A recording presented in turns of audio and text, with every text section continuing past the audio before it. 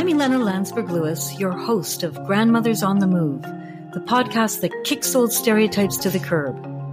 Come meet these creative, outrageous, authentic, adventurous, irreverent, and powerful disruptors and influencers. Grandmothers, from the living room to the courtroom, making powerful contributions in every walk of life. We know them most intimately as loving caregivers, the older women in our lives with 1,000 stories about their grandchildren and pictures in their purses. In this podcast, you'll come to know even more about our grandmothers. They are galvanized, determined, and are guaranteed to get you thinking. What drives them? What are they up to? What is the potential of grandmother power, and how is it changing the world? Grandmothers are on the move. You don't want to be left behind. Hi, it's Elena. Welcome back to Grandmothers on the Move. And today I have two women with me, Erica Baird and Karen Wagner. Erica is a securities lawyer and litigator, and before retiring in 2013, Erica was a partner and the Deputy General Counsel of PricewaterhouseCoopers, where she worked for 30 years. At PricewaterhouseCoopers, she was involved in some of the most high-profile financial reporting issues and internal corporate investigations of the day, both in the United States and globally. Karen was a partner at Davis Polk & Wardwell, a global law firm based in New York City, and she was its first woman litigation partner. Karen is on the board of Youth Represent, a nonprofit dedicated to improving the lives and future of young people affected by the criminal justice system. And wonderfully, she has also become a pilot. Together, Karen and Erica launched the website Luster to create a platform to change attitudes about age and retirement and creating a new image of modern retired women and what retirement looks like for them.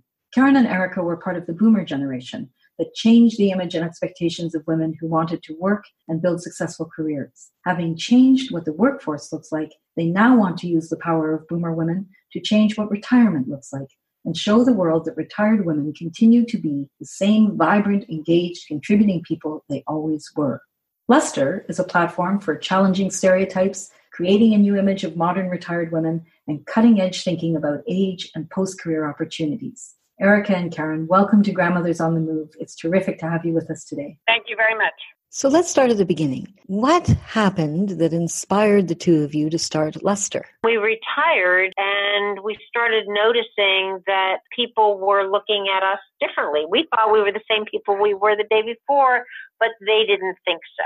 And we started thinking about what was happening, what was going on that made people seemingly lose interest in us or not see us at all, actually. And we started looking around in a way that we had not before at the images of women in the media, in movies, in advertising. And we noticed that women who were over the age of about 40 were portrayed as never doing anything and looking pretty dowdy and usually looking a little bit frail too. And we thought, this is ridiculous. What is going on here? So we decided we had to fight that.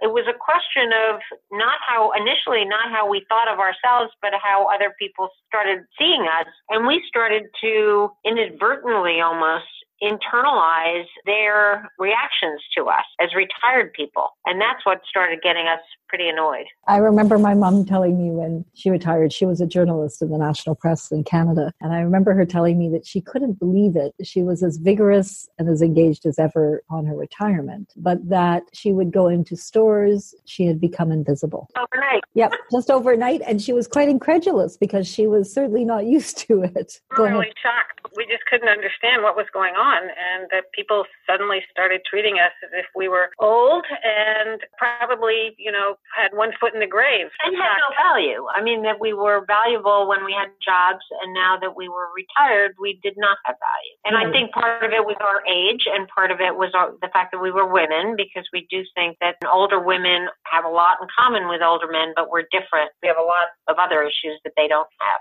How much do you think your reaction to it was having been in pretty powerful positions, both of you? You were working in professions that were historically male-dominated, and you had clearly risen to the top of your profession. Did that inform how shocking it was or how indignant you felt at suddenly being on the margins? I think it certainly did, and I think it did not only for us, but for a lot of the women who entered the workforce when we did. We had to fight pretty hard to enter our professions, and we had to fight pretty hard to become successful. And we felt very much that we had achieved a great deal and that we had created a platform, if you will, for the next achievement, whatever that might be. And we were extremely astonished to discover that the platform we thought we were standing on was apparently also invisible, that somehow if we weren't currently working, there was no value left, and that all of our experience and all of the time we had spent becoming who we are was irrelevant, and we had to either go sit in a rocking chair somewhere or reinvent ourselves as something other than who we were. So yes, I completely agree with you. It was particularly astonishing for us.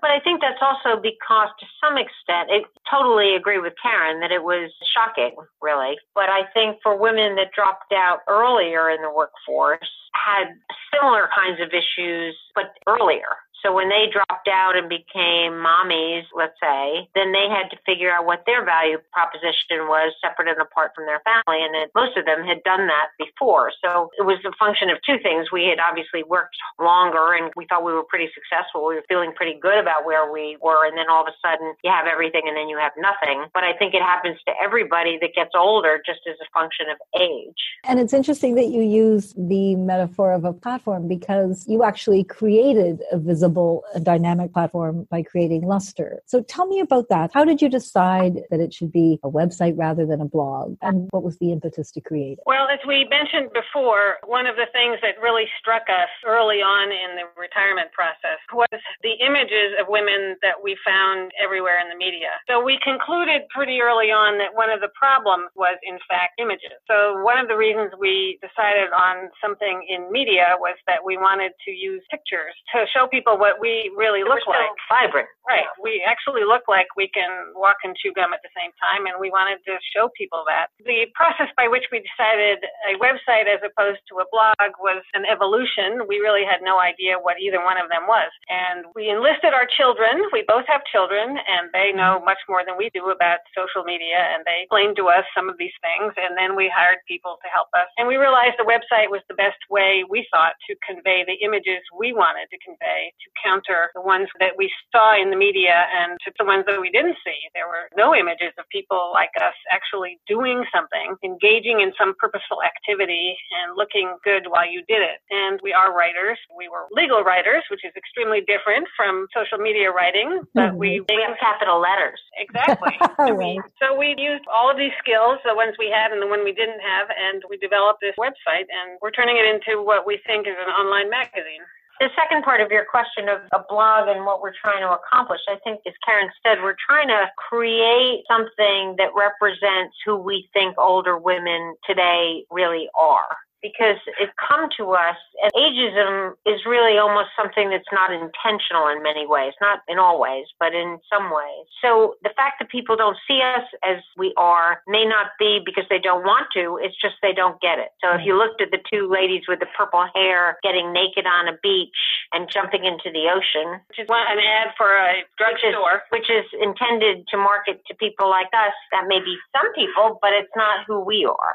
And it dawned on us that they just don't get it. And maybe we need to do a better job explaining it. And do you feel like you're having an impact? What has the response been? It's been pretty good. We have been up and running for not that long, and we have well over 10, 12,000 followers. And we've had a lot of conversations with a lot of people in our demographic, including, by the way, some men, who are very happy to see that, finally, number one, yes, that we are articulating in writing some of the fears everybody faces when they retire, especially if it is not completely what you want to do. And they're really happy to see that we are presenting an alternative image of what can happen in retirement. We learned after we retired, we never really thought about retirement. We learned after we retired that we had about a 30-year runway ahead of us. And so you can't really sit in a rocking chair or play golf for 30 years. So other people were discovering that too. And people, I think, are very happy that we're presenting alternative ideas and also just expressing the concerns that they have, but they feel embarrassed to talk about. The only thing I'd add to that is community. I think one thing that happens to everybody that retires is you're working, unless you're a sole practitioner, but even there, you're working with a community of people, and you have, I want to say automatic friends, but automatic people and automatic conversations in your life. And then you're removed from that and you don't. and all the things and all the feelings that happen when you retire. You feel you're the only one that is having them. You're very isolated, feel alone. And I think at least for people like us, or that our message resonates with, they're happy to see that they're not alone, that there is a community of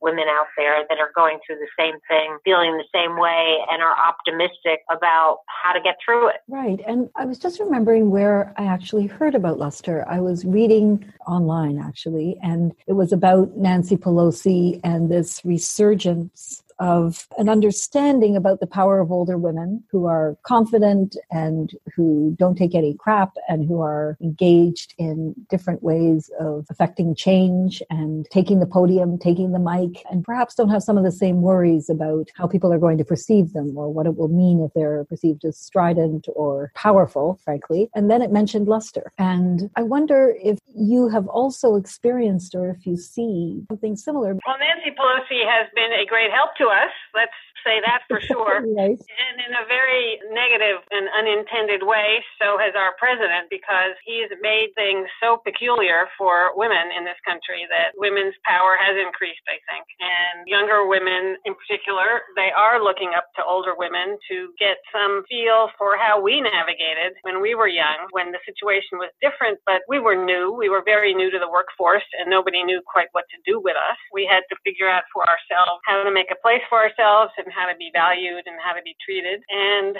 unfortunately, of course, they have to do the same thing now to some extent. All problems were not solved by us, unfortunately. And so I think they have been all along pretty interested in what we're doing. But the revival, I would say, of Nancy Pelosi has been a statement in support of what we are doing and has been helpful. It's kind of reaffirmed that the wisdom that goes with experience has a value, right? And so no different than grandmothers or older women in general, the fact that you have been there, done that, or that you've learned from your mistakes, or you've just had experiences that are similar to those that people today are having has to have value. Right. The young women have all kinds of things, brains and skills and whatever, but they don't have experience and they won't have it until they get it. And we've got it. So now they want to hear about it. I think it's a really powerful and important shift because North American culture, at least, has been so focused on youth for so long. Yeah. It feels like an extraordinarily important shift to have an intergenerational woman power. I wonder how you're thinking about younger women. Is that something that you have conversations about? A lot.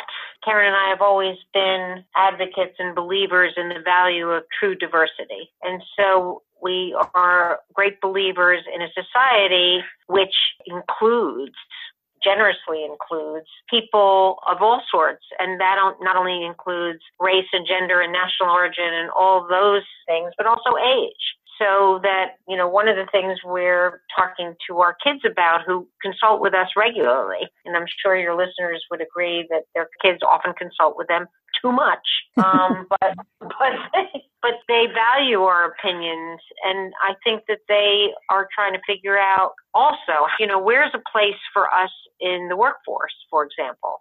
And how do we help them get better and more efficient and transfer what we know? We don't want their jobs. I don't want to work like that again. I don't want what they're doing. I don't want to displace them. The future needs to be not in the hands of 70, however old some of these people, and include Nancy Pelosi in that. I mean, we need to start transferring to a younger generation, and we can help them do that. But we need to be around to be able to help.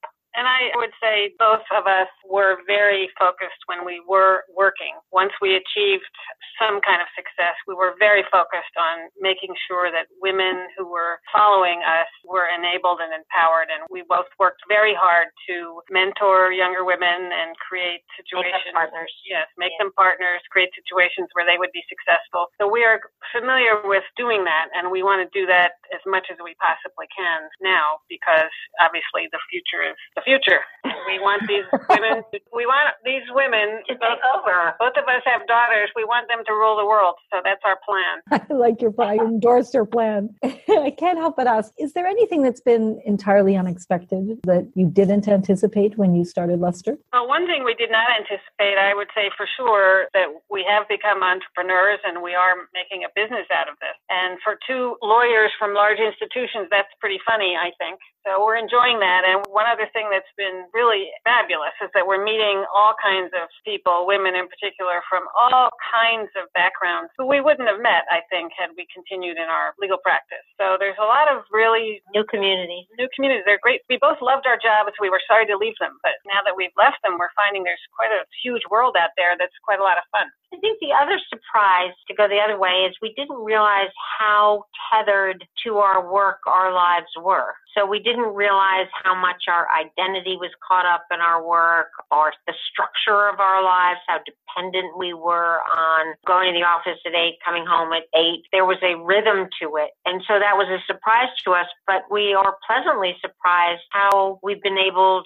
to fill those needs in other ways that are, I have to say, equally satisfying. So we've created new structures, we've created new communities, people to talk to, we've created new identities in a way. Can't say that I yet think of myself as an entrepreneur, but I'll get there, So that part is fun to figure out who you are now. Yeah, and I think that that's part of what's so interesting in hearing all of this is that for a lot of people, retirement has been seen as a goal, less so now because a lot of people have to work much longer to make ends meet. So I certainly grew up in a generation where you were supposed to be putting stuff aside for retirement and envisaging a life after work, twilight years, as opposed to a whole new venture. I hear that that's not quite what you thought you were doing or what was going to happen. It's not what we thought we were doing, but what we really did not realize the runway, 30 years.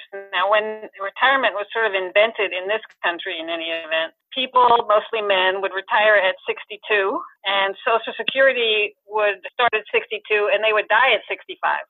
So that was fine. You had 3 years of fun, and then you would die. Right. Now you retire at 62, and you aren't going to die till you're 102. And that fact alone puts so much stress on old notions of retirement that everything has to change. And then the thing which you alluded to is for women, it's never been like that. In the numbers that we are now, there haven't been so many women who had careers for 40 years, and we are not ready to stop. We have too much energy and we have too much to do, so we're just not going to stop. Even if we have to employ ourselves. Right. Right. They'll help our. We find that we're very nice bosses. That's excellent. Sometimes you have to wait for really excellent bosses until you're your own. I mean, you go through this period of, it's almost like grief. I suppose that's true of any major change in life when you've lost something that you valued. But it is almost like grieving for something in the past. And then at least for us, we're not very backward-looking people. Our jobs wouldn't tolerate it, but it's not who we are. And so the notion that we would sit on titles or job descriptions or whatever that we had in the past just didn't fit us. It was awkward. It felt yucky. And so I think that what we realized is thinking about it in a futuristic kind of way of what do we want it to look like? What's the picture of what it looks like? We knew what a picture was to go to work. We knew you got dressed in the morning, you put on your armor, and you went out and did what you did in the world. But what was this picture going to look like? And painting that picture and being able to create it has been really interesting. There are barriers and challenges to doing what you think you want to do that have to do with sexism and ageism and things like that, but we're bound and determined to get rid of those. So for people like you, they won't be there anymore, if we have our way. Right. Right. What do you both have in mind when you talk about Luster as a platform for providing cutting-edge thinking? What does that mean to you? Well, I think two things. One is in looking at all the retirement material that's out there, and there's a lot, as we all know, there's very little that talks about the identity issue. We actually looked back and we started writing about this a couple of years ago, and now there's more. But at the time, this notion of who am I now that I don't have my job was something that we couldn't find anything about, which is interesting. The other part is from a world perspective, how do we find our place in the world. There's one world that relates to our immediate families, and we kind of know what our role is there. It may change when you have more time, like you may be able to take care of children that you couldn't before, or you may be able to fulfill roles that you didn't have time to before. But that's the world in your family, your immediate family. What is your role in the world? And so we've been doing some what we would call new thinking, and Karen can give you some examples of that. Well, I think we concluded after a while that the structures in the world have to change. So, for example, there is no place in many institutions for people like us, by which I mean we really are not interested in becoming interns again. We've really done with that part of our lives. We also have no interest in running organizations anymore. We're also done with that. But most institutions do not have a place for people who are offering skills and experience, just want to offer that and want to help young people move forward. On a part-time basis. Yeah. Yes, work on projects and not work 24/7. We shouldn't have to anymore. We've done that, so now we have distilled our experience and our knowledge, and that should be used in smaller doses. And we've also, for example, thought about something which I think is consistent with some of what you are doing. We've thought that it would make sense for the U.S. to have some national program similar to the Peace Corps, but domestic, for retirees. And, for example, all retirees who want to do this to work on education. So some people could be teachers, some people could build schools, some people could train kids in tech items, some people could be school nurses. Everybody has something they can offer to educate young people.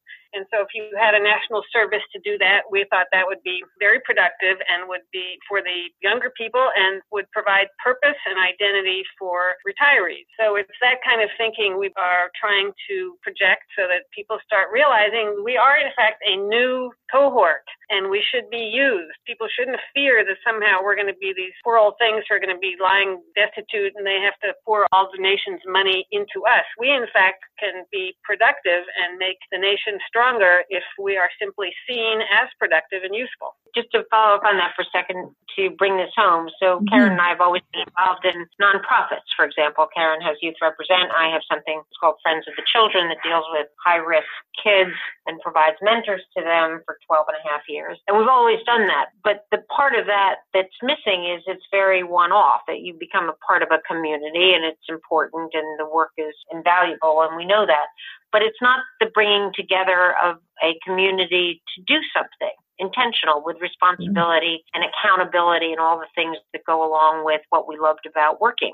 So if you could identify something where you came together and you built national pride and you actually accomplished something and people could use what they got from all those years in a purposeful way and had a community of people that all wore the same T-shirt, it would be fabulous and not costly. It's just necessary. The singers would teach